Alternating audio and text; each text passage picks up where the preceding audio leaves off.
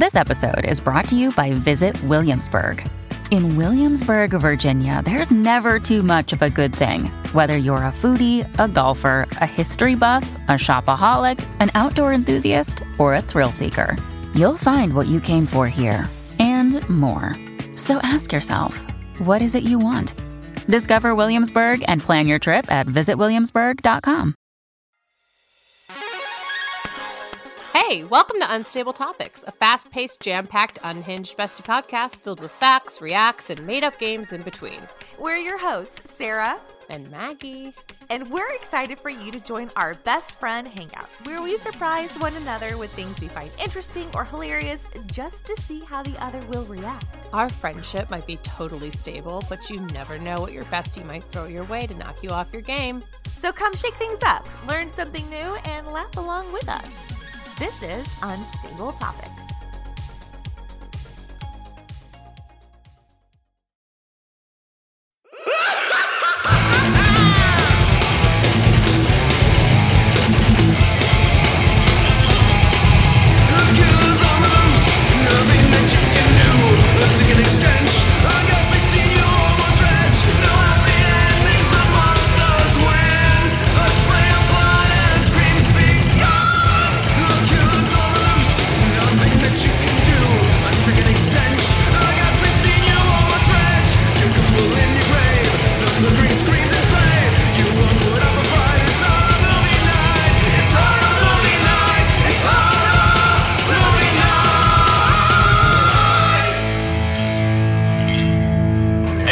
Jason here with my friends Jason and Jason. Jason number 1 got covered in punch and then had it rain down on him in high school. Jason number 2 is borderline addictive personality who happens to like alcohol quite a bit. And Jason number 3 only eats chocolate maggots with almond milk and non-slave labor coca beans.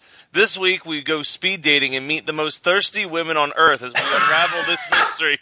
Put your mask on, dunk your head in the toilet, because it's horror movie night. Jesus Christ, all of the things I wanted to talk about already in the intro.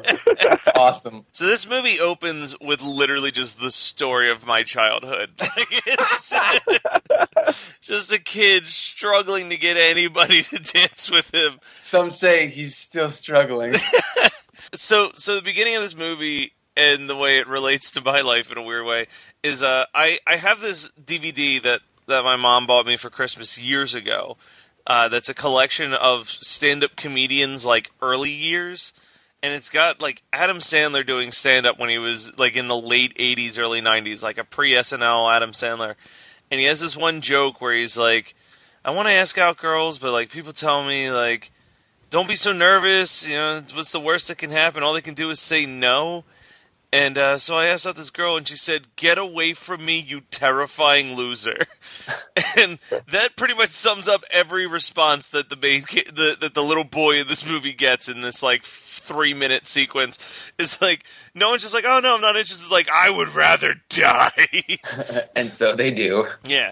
So he finally... Well, except Dorothy. Dorothy looks at him and kind of just, like, shrugs, like, meh. Yeah, Dorothy allows him to dance and make out with him, but as soon as other kids catch him, she immediately says that he was, like, trying to rape her. And so he gets... Like, Dorothy, you're twice the size of this kid. You're fine.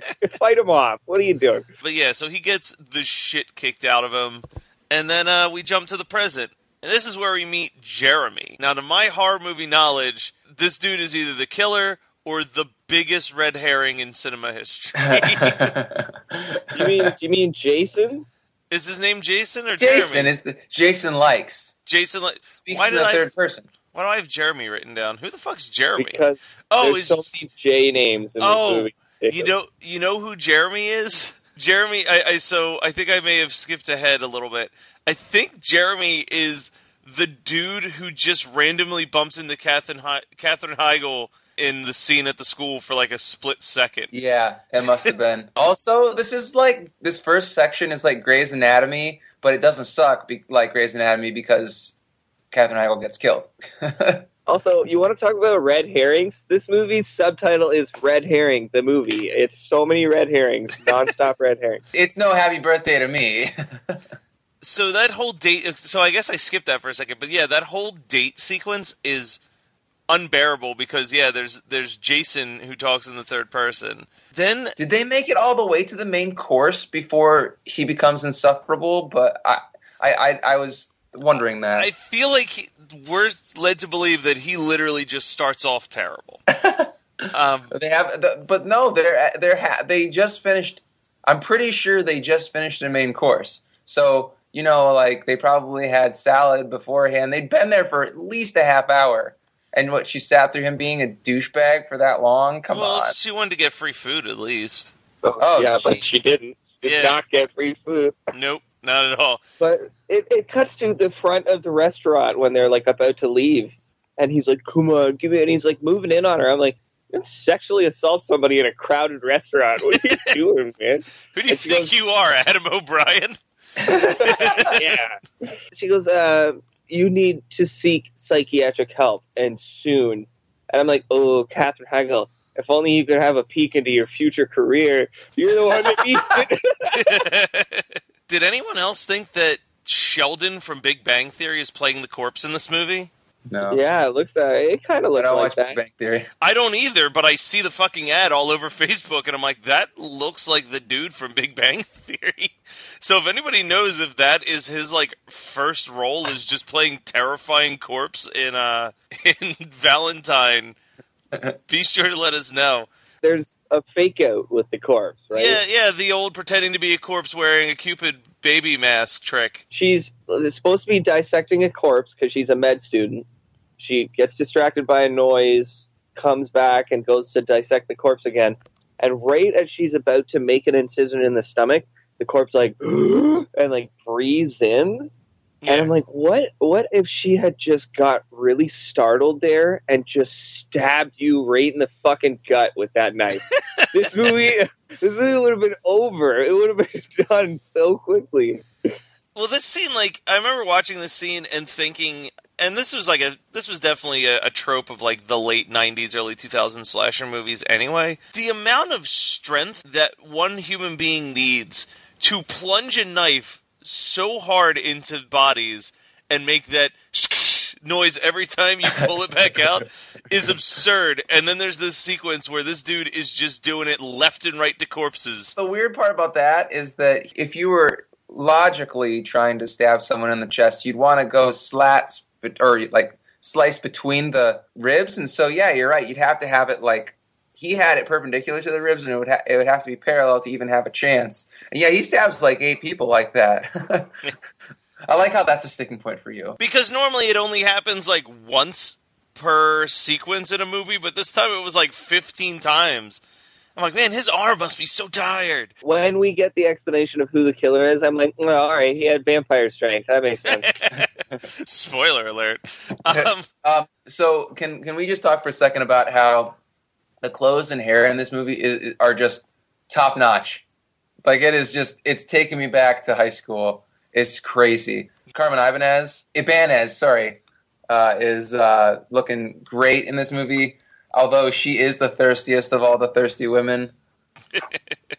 That's so funny that you said that, because I was later on, and I wrote down some notes, and later on I was like, Jesus Christ, another speed dating event? Wait, it's an art show? No.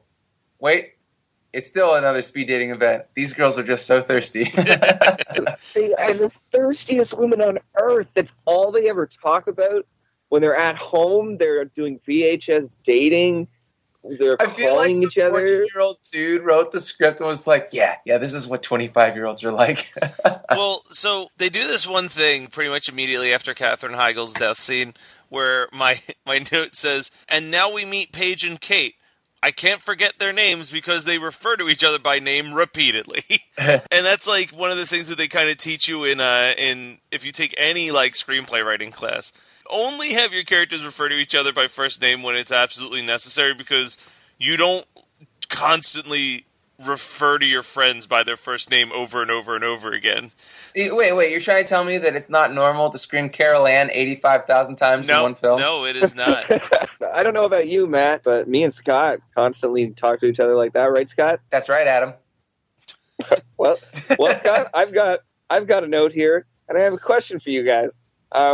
They're talking about Paige's. It's Paige, right? Paige's ex-boyfriend. Yeah. And she goes, "Oh, well, I haven't completely broke up with Adam."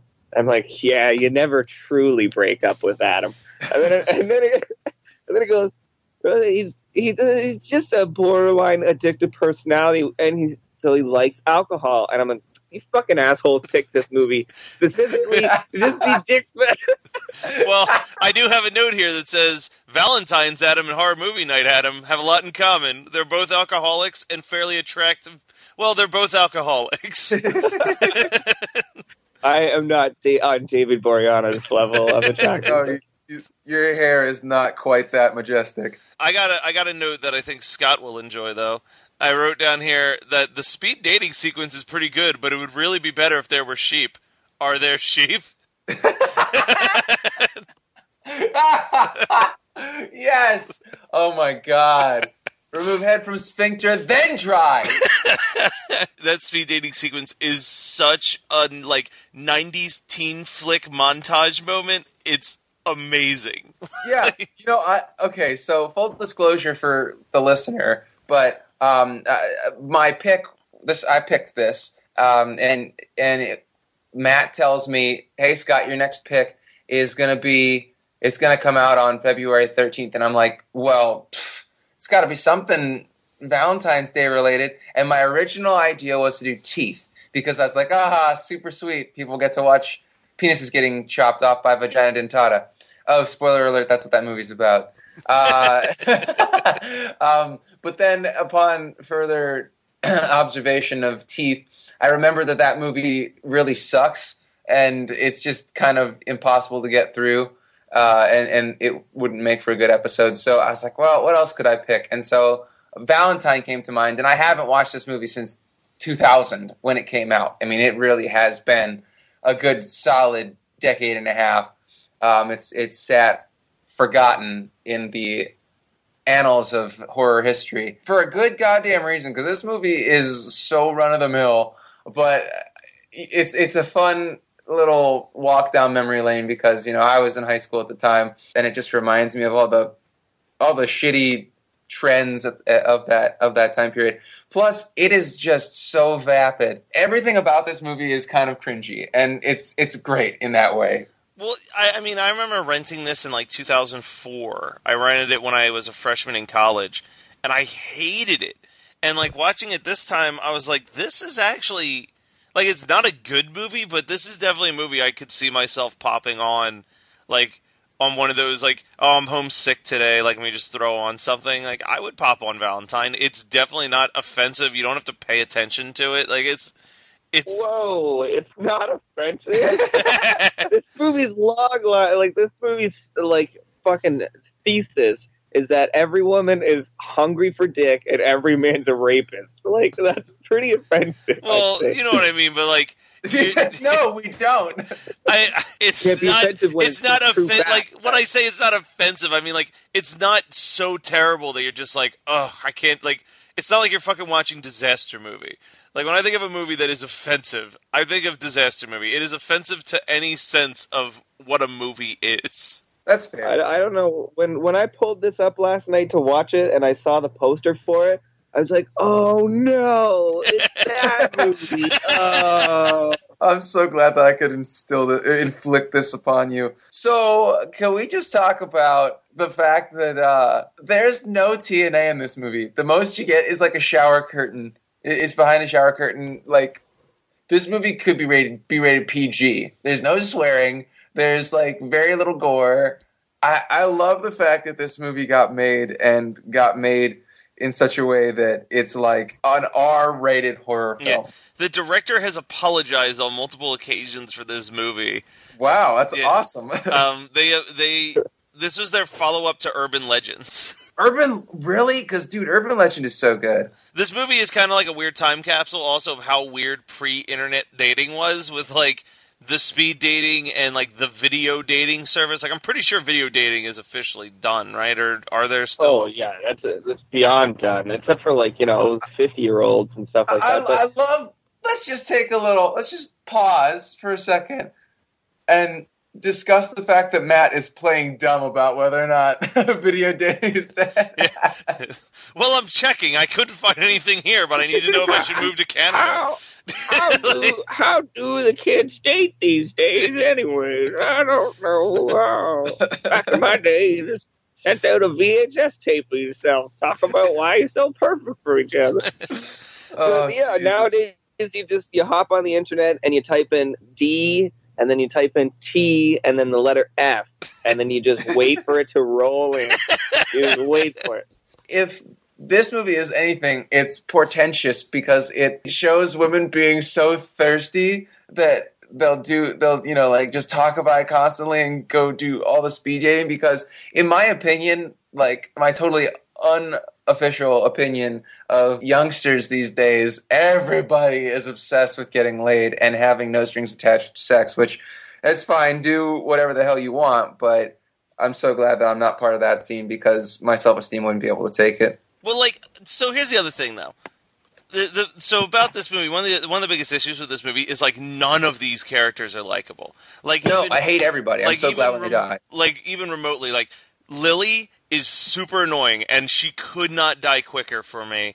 And which one's Lily? Is Lily the blonde-haired one that gets shot by the arrows at the weird art show thing? Oh, yeah. Then there's the weird conversation where Dorothy's like, "You remember how I was in high school?" And they're like, "You were bigger. You were big-boned. You were plump."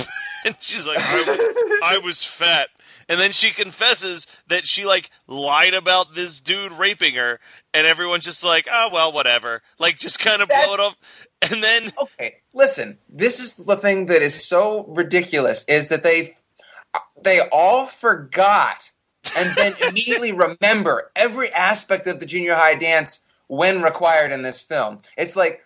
Oh, don't you remember whatever the hell the guy's name is? And they're like, no. Oh, yeah, I do. Let's talk about all the details of that night. But then they never touch on the fact that the one was chubby. And Jesus Christ, this movie is just the writing is atrocious. It's fun to watch. And it has that great late 90s sheen, Yeah. Where it was just super shiny and everything's very crisp. And it's not difficult to watch, but when you deconstruct the shit that goes on, you just roll your eyes so hard they fall out of your skull. Well, the continuation of them being shitty people, the biggest one for me is immediately after Detective Vaughn sexually harasses Paige, and she tells Kate, and Kate just thinks it's hysterical. There's some serious slut shaming going on in this film, especially everybody to that woman is constant. Maybe if you weren't fucking asking for it all the time, or if you dressed a little more modestly, put a burqa on. Come on, Jesus Christ! Yeah, yes, your character is super horny all the time and is just always thirsty, but when the detective Vaughn, Detective Vaughn, thank you. When he terrible detective, by the way, when he propositions her, first of all, why would you do that at your office? That's the stupidest plot device ever. I don't know what they were trying to suggest there, because I really would have liked it if Kate, that's Kate, that's Paige. Paige, sorry. Kate is the survivor girl. I would have liked it better if Paige was actually the survivor girl, because she takes no shit.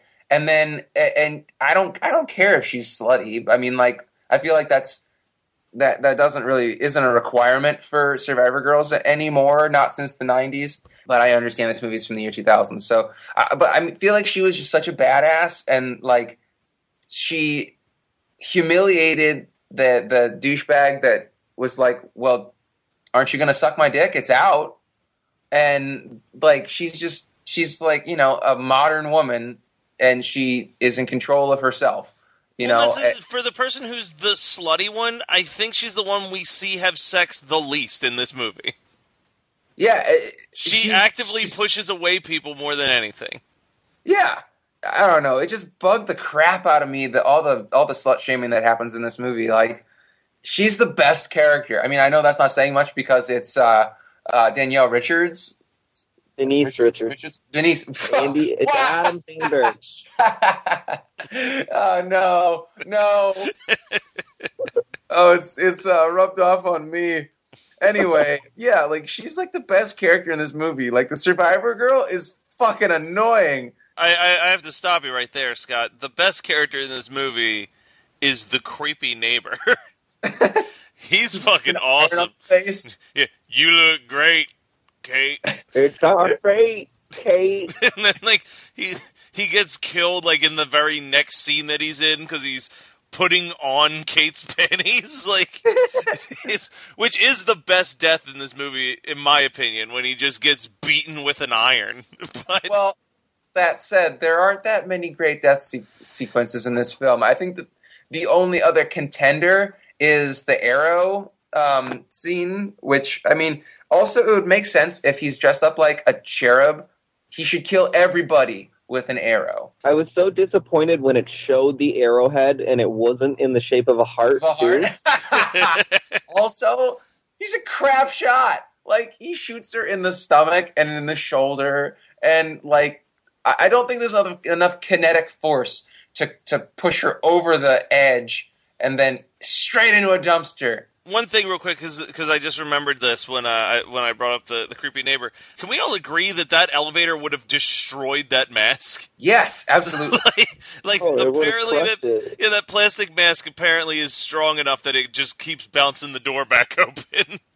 Womp, womp, womp, womp. Okay, hey, rapid fire comments that I really need to get out there. Maggots and caramel, obviously the writers know nothing about confectionery science because maggots would not live through hot caramel cooling.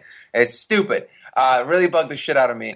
My assumption was that the killer had somehow managed to insert maggots into chocolate in such a way that you would not notice when just looking at them. Yeah, a needle full of magnets that he was injecting into each individual piece of chocolate. Did you just say magnets? Magnets. Yes. Yeah, bitch, magnets. How do they work? Tide goes in, tide goes out. You can't. People are going to think this is all scripted. No, that's just how Matt lives. He's down with the clown till he's dead in the ground. Whoop, whoop. Whoop, whoop. And we're going to headline the gathering. Yes, we're coming to Ohio to headline it with Scott. God. I gotta go see all of my brothers and sister ninjas out there. You guys are giving me the biggest douche show right now. I can't even handle it. So listen, we have to talk about the art show. So I already mentioned, like, I thought the art show was another speed dating event at first because I didn't remember it. I was like, Jesus Christ, 2000, you suck. And then, but the Deftones song in the background is a nice touch. White Pony is still a great album. It's probably my favorite Deftones album. But no, this is still an art show. And then it's the shittiest multimedia art show with like people just saying "love me" with their bad teeth. And I feel like for as vacuous and shallow as everybody in this film is, nobody's gonna be like, yeah, sure, I'll kiss you. You've got these awful British teeth from the 70s. But then like the joke about BleedMeDry.com, like the rich girl who is like, oh, he's gonna take you for a ride or whatever. At least BleedMeDry.com is better than most websites that we discuss on this show. Well, so you pointed out the Deftones, which reminds me of one thing that isn't just an issue with this movie, but really all late 90s and early 2000 party scenes. But why do they have like the least party music humanly possible? Like, who the fuck is getting down to Stupefy by Disturbed? Oh my god! How hard were you listening to this soundtrack? I was like, yeah, work here, yeah. See, here's the weird thing though. Like, I am very open about my love of late '90s nu metal, but like, I am not the biggest fan of the early 2000s metal. Like, I don't really like Disturbed that much, or like any of those bands, and I don't know what it is. You do realize they're all the same fucking bands, right? Yeah, I mean they are, but like. Korn and Limp Bizkit have a very distinctly different sound than Disturbed. Yeah, okay, that I'll give you that much. So for some reason, it's acceptable We're to still splitting be hairs about how shitty this music was. but somehow it's acceptable to still be a fan of Disturbed. But if you still What are you like Korn talking and Limp about? Bizkit, It's you're a never been acceptable to douchebag. be a fan of Disturbed. What the fuck are you saying? Ooh wah. Oh my god! That was Al Pacino. Whoa, holy shit! Al Adam, are you Pacino. stroking out right now. I am. I'm talking about Danielle Richards and fucking and Adam Sandberg and shit. 1 second. That Matt just did was Al Pacino's cover of Down with the Sickness. Ooh wah. Ooh wah. Ooh wah. Oh my god! Jesus Christ. Thank you. So, hey, so I realized something about Angel though. He's so sensitive, except when he drinks. Yeah. Blood. oh, Oh damn it! That's my fucking pun for the day. I'm good. So Scott, maybe you'll remember this because I was talking to Adam before we hit record, and I watched this movie last week. And this note, I remember when we were supposed to record last week, I was all excited to talk about it, and now I don't remember what it means. But it says, and then in quotes, sex music for Campbell and Dorothy's sex scene is absurdly fantastic. And I don't remember what that was. I don't Sorry. either. I feel like it was like a weird rap song, but Wait, like what sex scene was that? when the rich girl has sex with the con fine. man. Yeah. right before they really. Oh, and and she tells him, "Oh, it's okay, it's all right, it happens to everybody." That sex scene. Yes, that sex scene. God, man, I don't know about you guys, but I was masturbating furiously during that part. I was going all out. Did you guys notice that day when they have sex, like you see outside? It's the day after the party. I think that's the same day. It's the day of the party because he dies before the party. Okay, you see outside. They're talking outside of somebody's house. Okay, the leaves are turning red because it's Valentine's Day, right? They sure didn't record, or they didn't film this in October in Vancouver. It's definitely February 13th or 14th. You know, in the Midwest. You know, it's a really good sign of the quality of a movie is when you're paying attention to the leaf colors during sequences. I could not have given less of a shit about them what they were talking about at that moment. So of course I was going to look at the leaves. That's what I'm saying. I am not judging you as a viewer. I am judging the film as a piece of film. All right, I have two notes to get us up to where we are right now. So I don't even know where we're at. So, are we at the part where we're pretty much at the party at this point? Oh, okay. We're close to. Okay, so earlier when they were doing like that speed dating thing with like the videotapes and shit like that, I was like, why don't you it must suck not to have the internet. But then it cuts to Kate and she's looking up stuff on the internet about Jeremy Melton or whatever. And I'm like, look, she's got AOL 98. She should be in the chat room hitting up fucking guys and stuff, right? But then somehow she also has a notebook thing, like a police report about the incident at the school dance. And I actually paused on that and I read it, and it fucking describes Jeremy as attacking classmates, going into a rage, and refusing to acknowledge authority. I thought that was pretty funny. Yeah, that's what got him sent to a reform school. Okay. And then it's the sex scene between Dorothy and that guy. And he does this weird thing where, like, she's in the shower, and it tries to play it off for, like, a jump scare, where he just, like, rips the door open, and he goes, hands her a towel, and he goes, now it's my turn. And I'm like, who the fuck does that to somebody? What? Like, I'm in the middle of shampooing. Get the fuck out of here, dude. I really thought he was going to be gay. Because I was like, so he's with her for her money, but he's really gay, and so that's why he couldn't get it up. But then that's why he's acting all like buddy with her, like, my turn in the shower. But then it's not. I don't know. It was weird. Also, I had this memory that I guess was a false memory that there was actually a gay character in this movie. And I'm confused that there isn't. So I don't know. I thought that there was a slasher movie with a gay character, and it was a big deal in the like late 90s, early 2000s, but I don't remember what it was. Are you sure you're not thinking of Bride of Chucky? No. Maybe Scott was just struggling with some stuff the first time that he watched this movie, and that's what he's remembering. It's like, oh, Yeah. Angel, why don't you love me? I watch you every week on TV, and you don't ever acknowledge me. I just want you to love me, but you just can't stop drinking. So so we were at this party, and Oh, Dor- side note about the party. Did you hear the song that's playing? It's "Love Dump" by Static X. Like, super romantic. yeah, that's what I'm saying. Like, and everyone's fucking grooving to this. Like, this I is love not Dump. like if I was DJing a party and I put on Static X Love Dump, I would get so many angry looks and be like, "Why the fuck are you playing this garbage when we're here to get drunk and dance?" Like. Yeah, everybody in the crowd would be like, boo, put on Push It. Put on Cold by Static X. Boo. So immediately this movie goes from like a kill scene every 20 minutes to like a kill scene every 3 minutes as they realize that there's 20 minutes left in the movie and they still have three of their main characters alive. So they just start killing people left and right until eventually it comes down to Dorothy, Kate, and Adam. And it also has this trope where, like, the second that the power goes out at any party or... Everybody's gone. They're just like, oh, well, fuck this place. I don't want to wait the 3 minutes for someone to flick the breaker that turns this party back on. Someone turn the party back. You gotta hit that party switch, yo. I liked Danielle Richards' death scene. That was pretty good. Fuck you.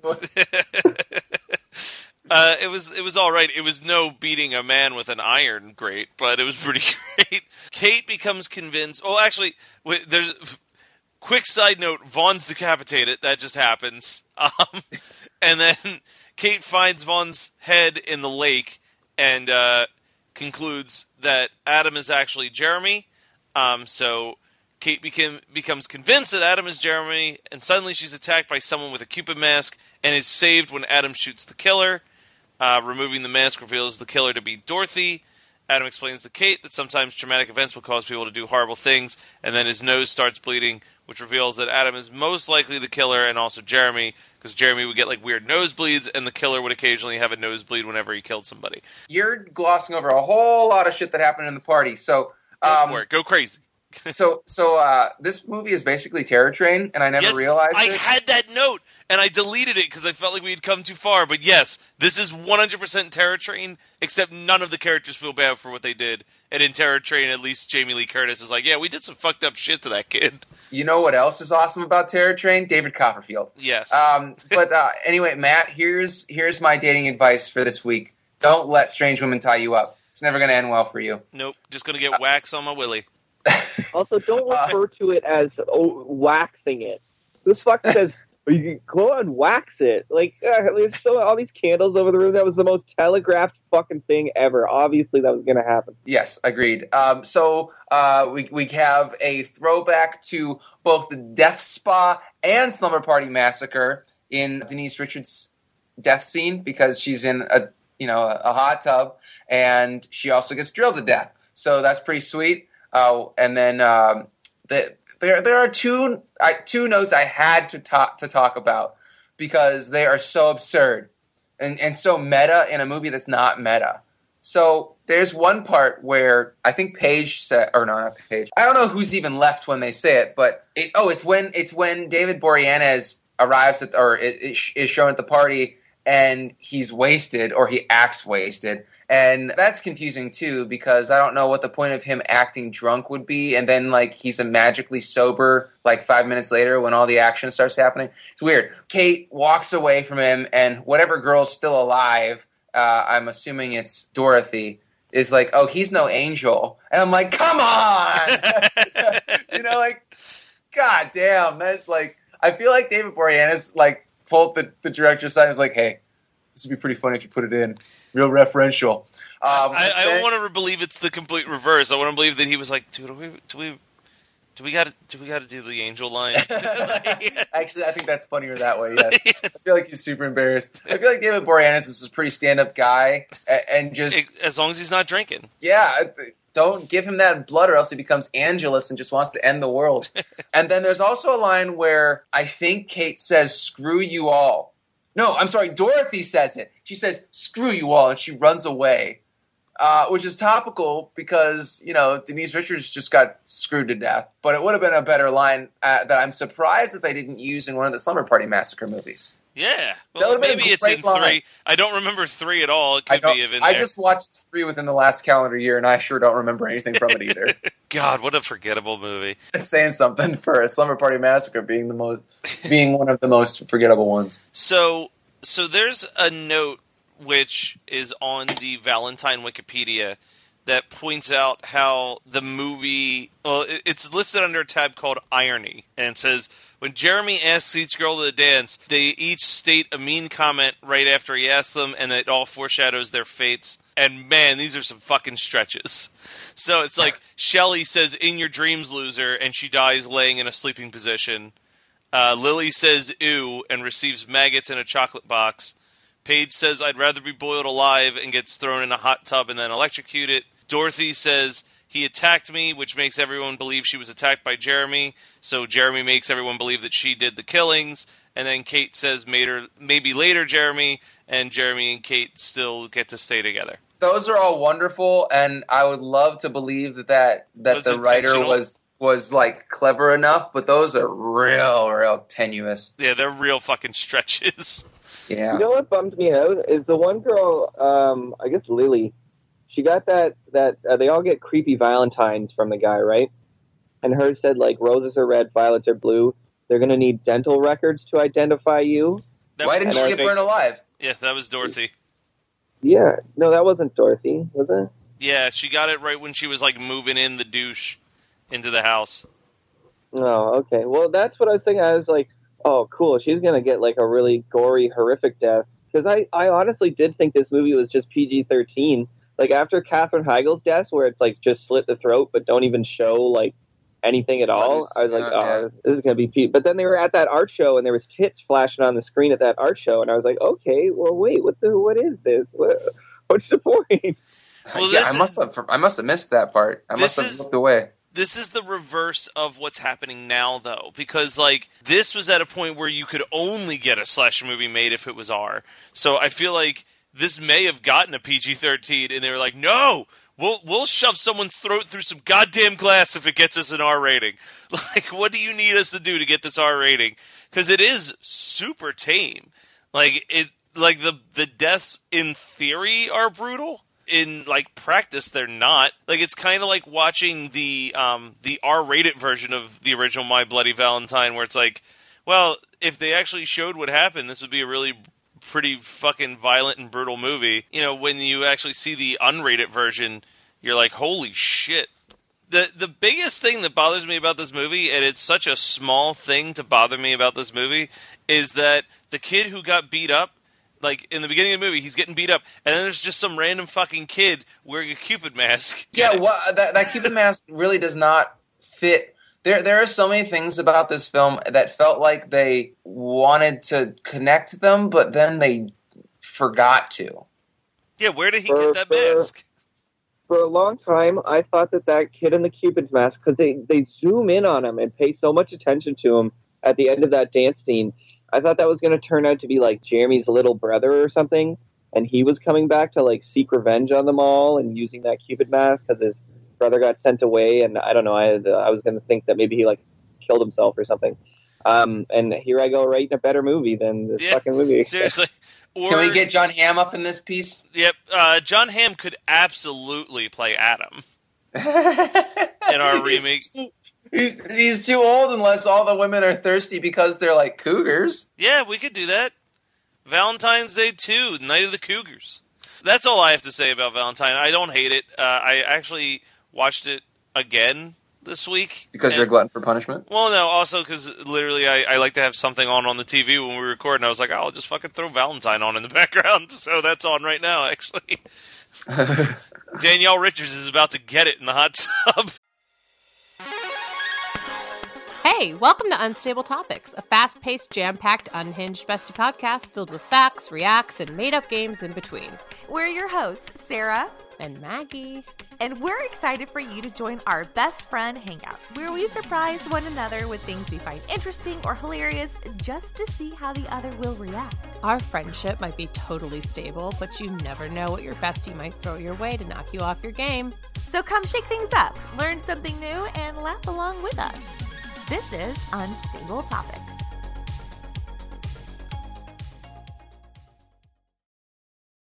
So what did you guys watch this week? I'll go. I have two things. One was great and one sucked. I'll go with the great one because it's not a horror movie, but Megan found this movie called Austenland from 2013, and it's got Kerry Russell in it. Felicity, you know? Yeah. And it was super cute. The premise is that this woman is obsessed with Jane Austen books, and but for some reason has really bad luck with guys. And so she spends a crap ton of money, basically her life savings, you know, her saved money, like probably like 10 grand or something like that, goes to England to this resort called Austenland, where you have to dress in period piece clothing. Basically get to live out a Jane Austen book. And the Stifler's mom is also in this film, and she's kind of like the comic relief. She's a little over the top at some points, but she's pretty fun. But it was a cute movie, and we both really enjoyed it. And then I read the reviews, and people fucking hated it. It's like, man, these reviews are brutal. I mean, for a romantic comedy, it was fun. Like, I don't understand where critics get off thinking like, oh, it's a romantic comedy, better judge it as an Oscar nominee. I don't know. It's just weird. When you first started saying the premise, I was hoping that you'd be like, and then the robots in Austenland come to life and become murderous. Like it's I told just you it's a Westworld. rom-com, dude. It's Hey, not. it could still be Westworld. Anyway, but it's related to Horror Movie Night because it does the thing like in the Marie Antoinette movie from 2006 or whatnot, Yeah. where it has modern songs kind of juxtaposed into these provincial scenes, and it has Betty Davis Eyes, that song, Nice. which was the main song from Final Girls. And I was like, where do I know this song? I turned to Megan, I'm like, Megan, we just watched something with this in it. And she's like, I don't think I've ever heard this movie or this song before, or I don't know what you're talking about. And it took me forever to remember that it was one of the key points in Final Girls. So anyway, it was fun. You bring up Betty Davis Eyes. Fun fact. So I actually just listened to the Final Girls commentary track, and the original song that they wanted instead of Betty Davis Eyes was Like a Prayer by Madonna. And Which actually makes a whole lot more sense. Yeah, and they sent the script to Madonna. Like they managed to get a contact with her and was like, hey, because the two guys who wrote Final Girls are both gay, which I did not know. But they were gay? like, yeah, gay. They're Okay. like, we're huge fans of Madonna. We love this song. And they wrote this long letter to her and blah, blah, blah. And she basically wrote back I like the script. I'm really touched. Here's the thing. You can have any one of my songs you want for whatever price you can afford, except Like a Prayer. They were Hey, why is that? she never gave a reason. She's never really gave a reason for that stipulation. So we were like, well, that's the only Madonna Very song odd. that really works for this, though. So I guess we'll just is have Betty Davis Eyes a Madonna song? No, they just I didn't found think a so. different song instead. But when I think about it, I'm like, man, Like a Prayer makes way more sense in both of the scenes that it's used in. Yeah, it absolutely makes way more sense, which is odd that they wouldn't. But they also said that they wish that Final Girls was R. That was the one. They wrote an R-rated movie, and the one stipulation was to get it made, it had to be PG-13. Ugh. Yeah. So they're Damn, they're like, so we did it, and it's all right for a PG-13 movie. But they're like, if we get a sequel, we're gonna really fight for the sequel to be R. I'm like, all right, well that's good. How about you? Well, I feel like they have to get a sequel for how well received Final Girls was. Well, and they said they already have an idea for the sequel, but Yeah, it's the continuation of that last scene. Yeah. Well, apparently they also said the ending of the movie originally was just all of her friends are dead, and everyone's like, yeah, that's depressing as shit. You need to bring those friends back.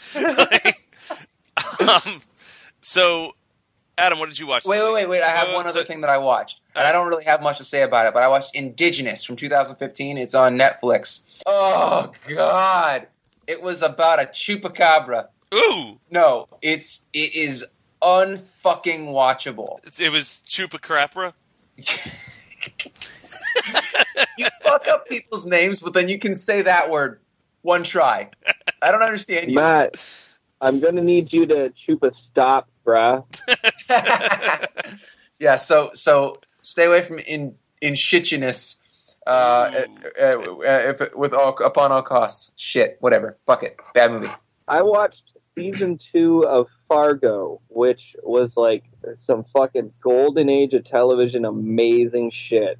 Oh no, dude, I thought that the golden age of television already happened. With Breaking Bad? It's up there, man. It's up there with Breaking Bad, and like it was really, really, really good. I watched it all in like 3 days because I could not stop watching it. Every day after work, I'd get home and stay up till like 2 a.m. watching that shit. It was fucking great. I'm told that season 2's better than season 1 by a lot of people too.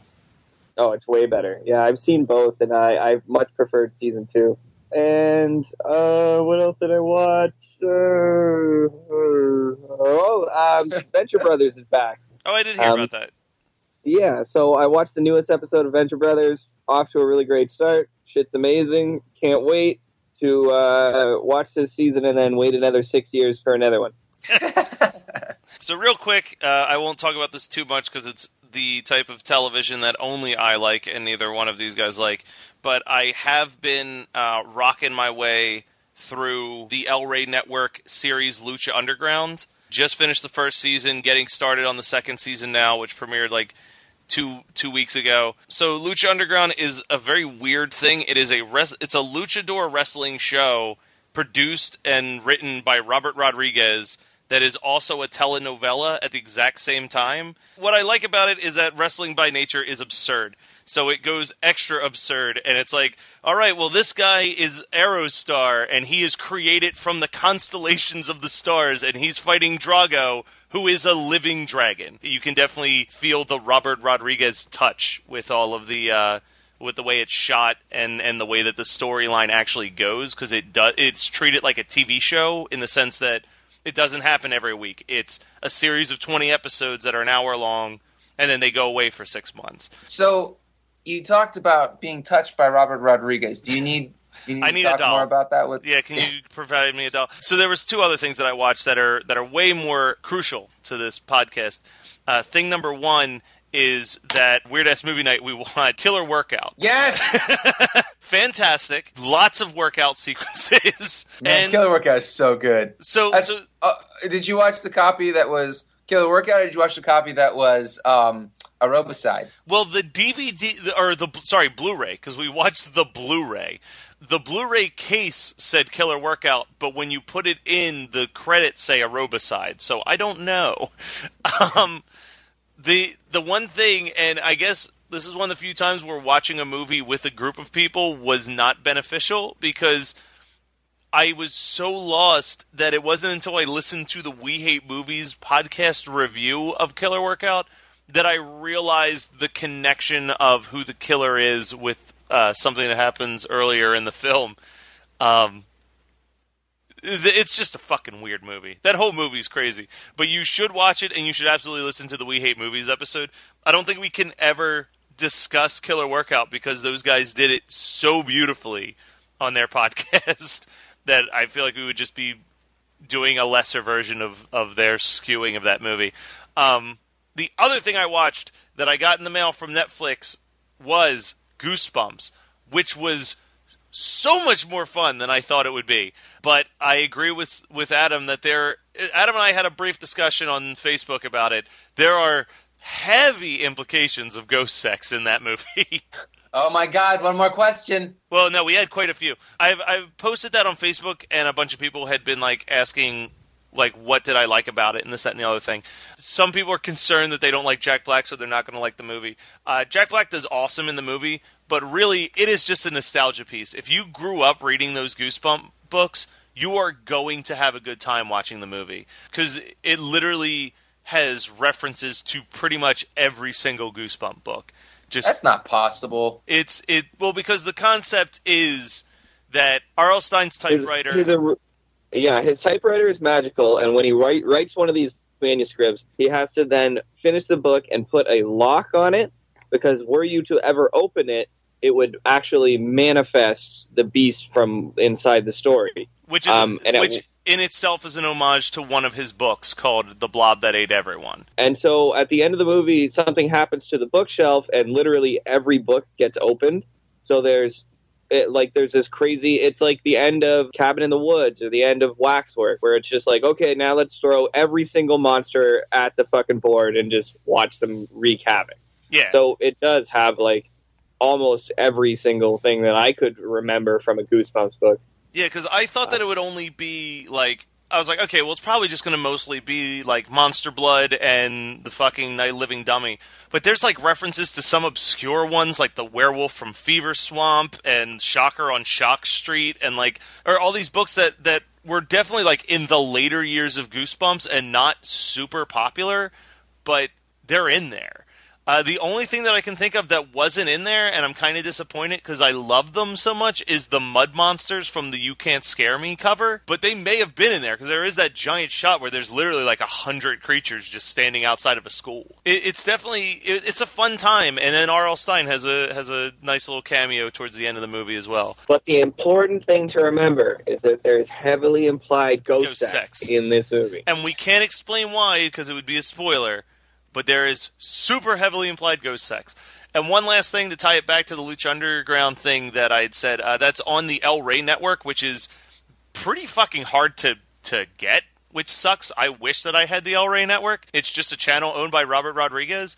But I did see, while watching the newest episode of Lucha Underground, that the day that this is coming out, they're having a Valentine's Day special where they're just playing all of the Nightmare on Elm Street movies repeatedly for 2 days. Nice. So if I had El Rey, that would literally be what I'd be doing as you guys are listening to this episode. That was 2001's Valentine. Happy Valentine's Day to you guys. Thank you for sticking around and listening to us for 31 episodes, which is surreal to accept that we've made 31 episodes of this shit so far. Keep sending us those emails. We've been getting a ton of emails. They've been super, super touching and funny and filled with terrible movie suggestions. But keep them coming at hmnpodcast@gmail.com. We love hearing from you guys. We got this dude, Chris. He's like a super fan out there, and I think he said he's from Kansas. Thank you for writing in. He's got a lot of kind words. It's really cool to hear that there are people that we may never meet in real life that are just really digging the show. So thank you for keeping us up to date on all that stuff. You are our Valentine.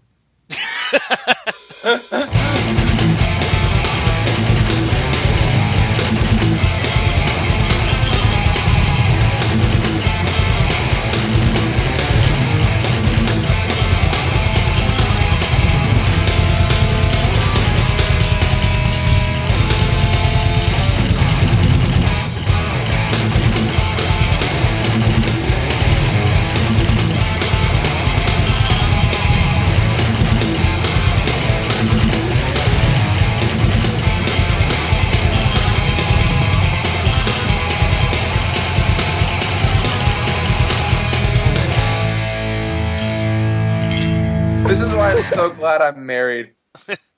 God. Yeah, Megan, what were Megan and I watching? Oh, fuck. We were watching something, and it had, like, some sort of internet dating on it, and I just turned to her, and I was like, I'm so glad that we're together, and that I don't have to use the internet to try and get dates. Because, like... Were you watching a movie or were you just looking at my Facebook? No, it was definitely a movie. Because I was interested.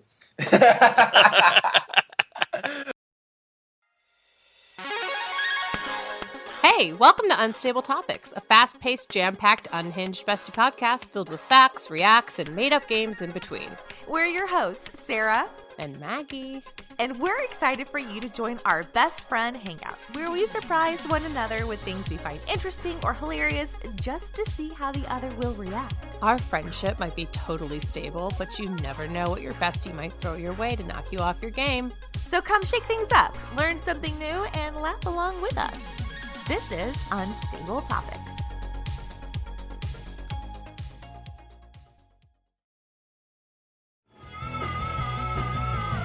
You're listening to the Geekscape Network.